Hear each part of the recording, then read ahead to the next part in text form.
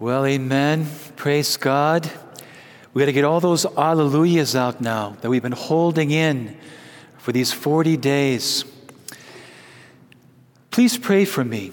I'm becoming more concerned about my memory. I'm amazed how quickly I forget things. And as you know, I'm still a spring chicken, so it's becoming a little more concerning. But it's getting to the point where I think I could hide my own Easter eggs and have a difficulty finding them. This is how concerned I am. Just want to take a moment to welcome all of you here tonight. What a blessing and a gift that we can be together on this night. We want to welcome those who are joining us via live stream, those who would like to be here but could not, and yet they're still very much with us. Praise God. You probably noticed someone here in the sanctuary tonight that maybe you haven't met. This is Deacon Brian Fisher. He's a friend of mine. He's going to be ordained this May, at the end of May. So please pray for him and his class as they prepare for that special day of ordination.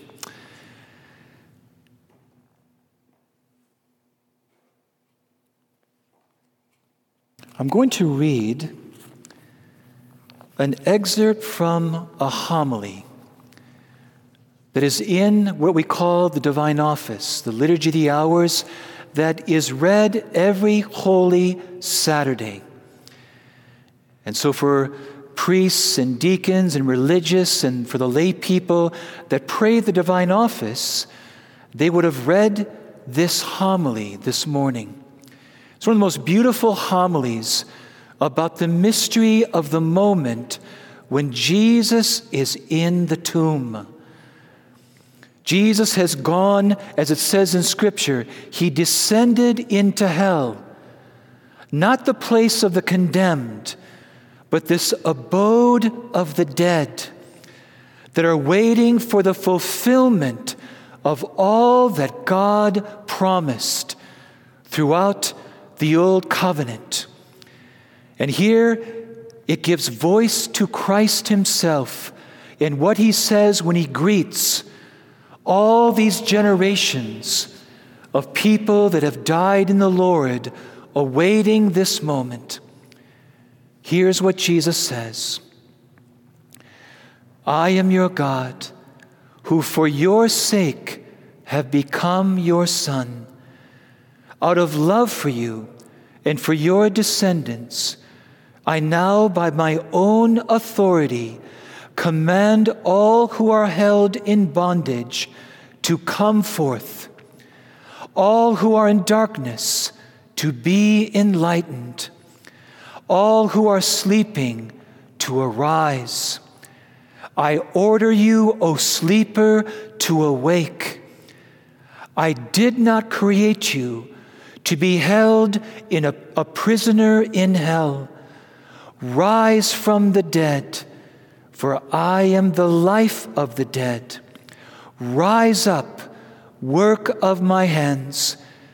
You who were created in my image, rise, let us leave this place. For you are in me, and I am in you. Together we form only one person, and we cannot be separated. Arise, let us leave this place. And it says in the gospel, they went to the tomb, and Jesus was not in the place where they laid him. He had left that place. By his own power as Son of God, he was raised up, conquering death, overcoming sin, and destroying the power of Satan. Come, leave this place. I wish that after this celebration tonight, if things were otherwise, I wish we could gather in the Heritage Center, eating balls of chocolate, bowls of ice cream, thanking God for the cows that He created, and sharing stories of the power of the risen Christ, who has in so many ways and at so many times in your life and in my life has taken us from one place. Maybe it was a place that felt really dark to us. Maybe it was a moment where we felt crushed by the guilt of our sins. Maybe we were feeling heavy under the weight of things that were painful and hard.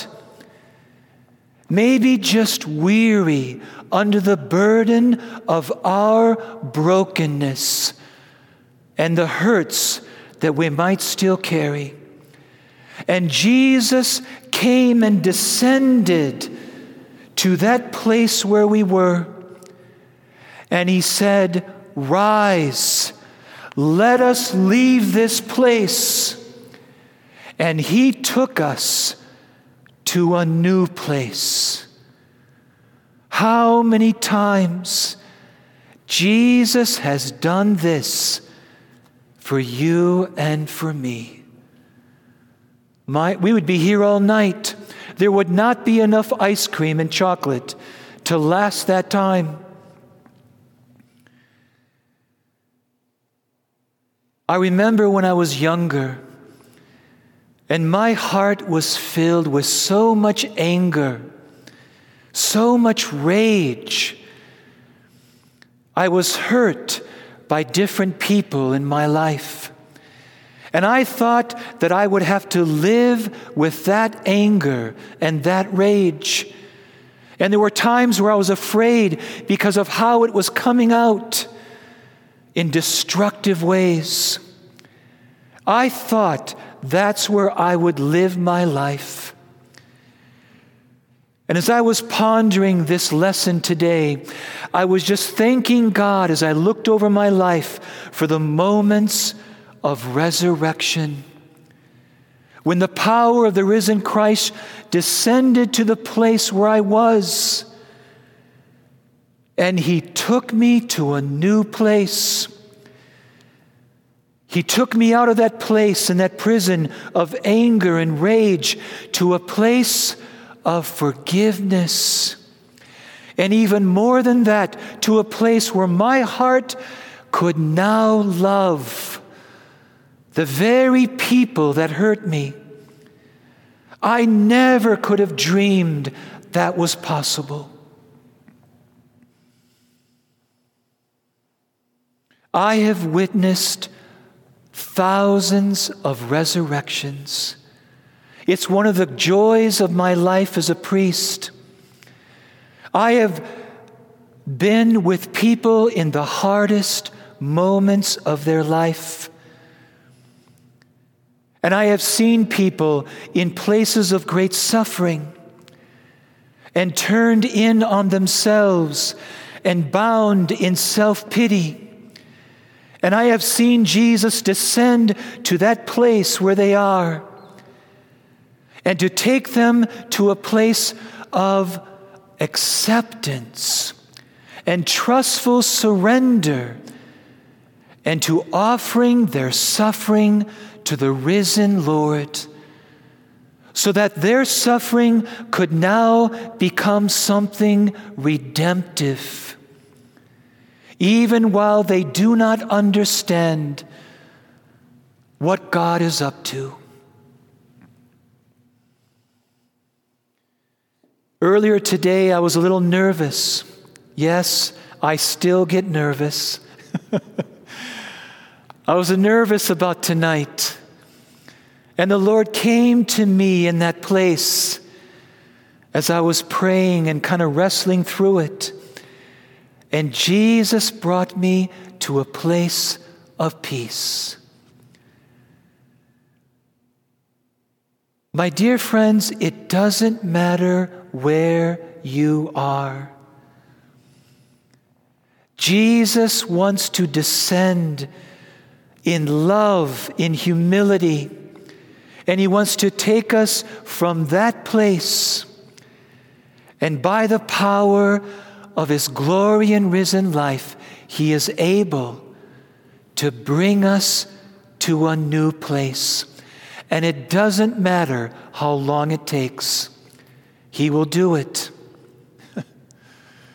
Just recently, I encountered someone that was in bondage under the tyranny of pride and egotism, always having to be in control, always having to be right, always having to be the best.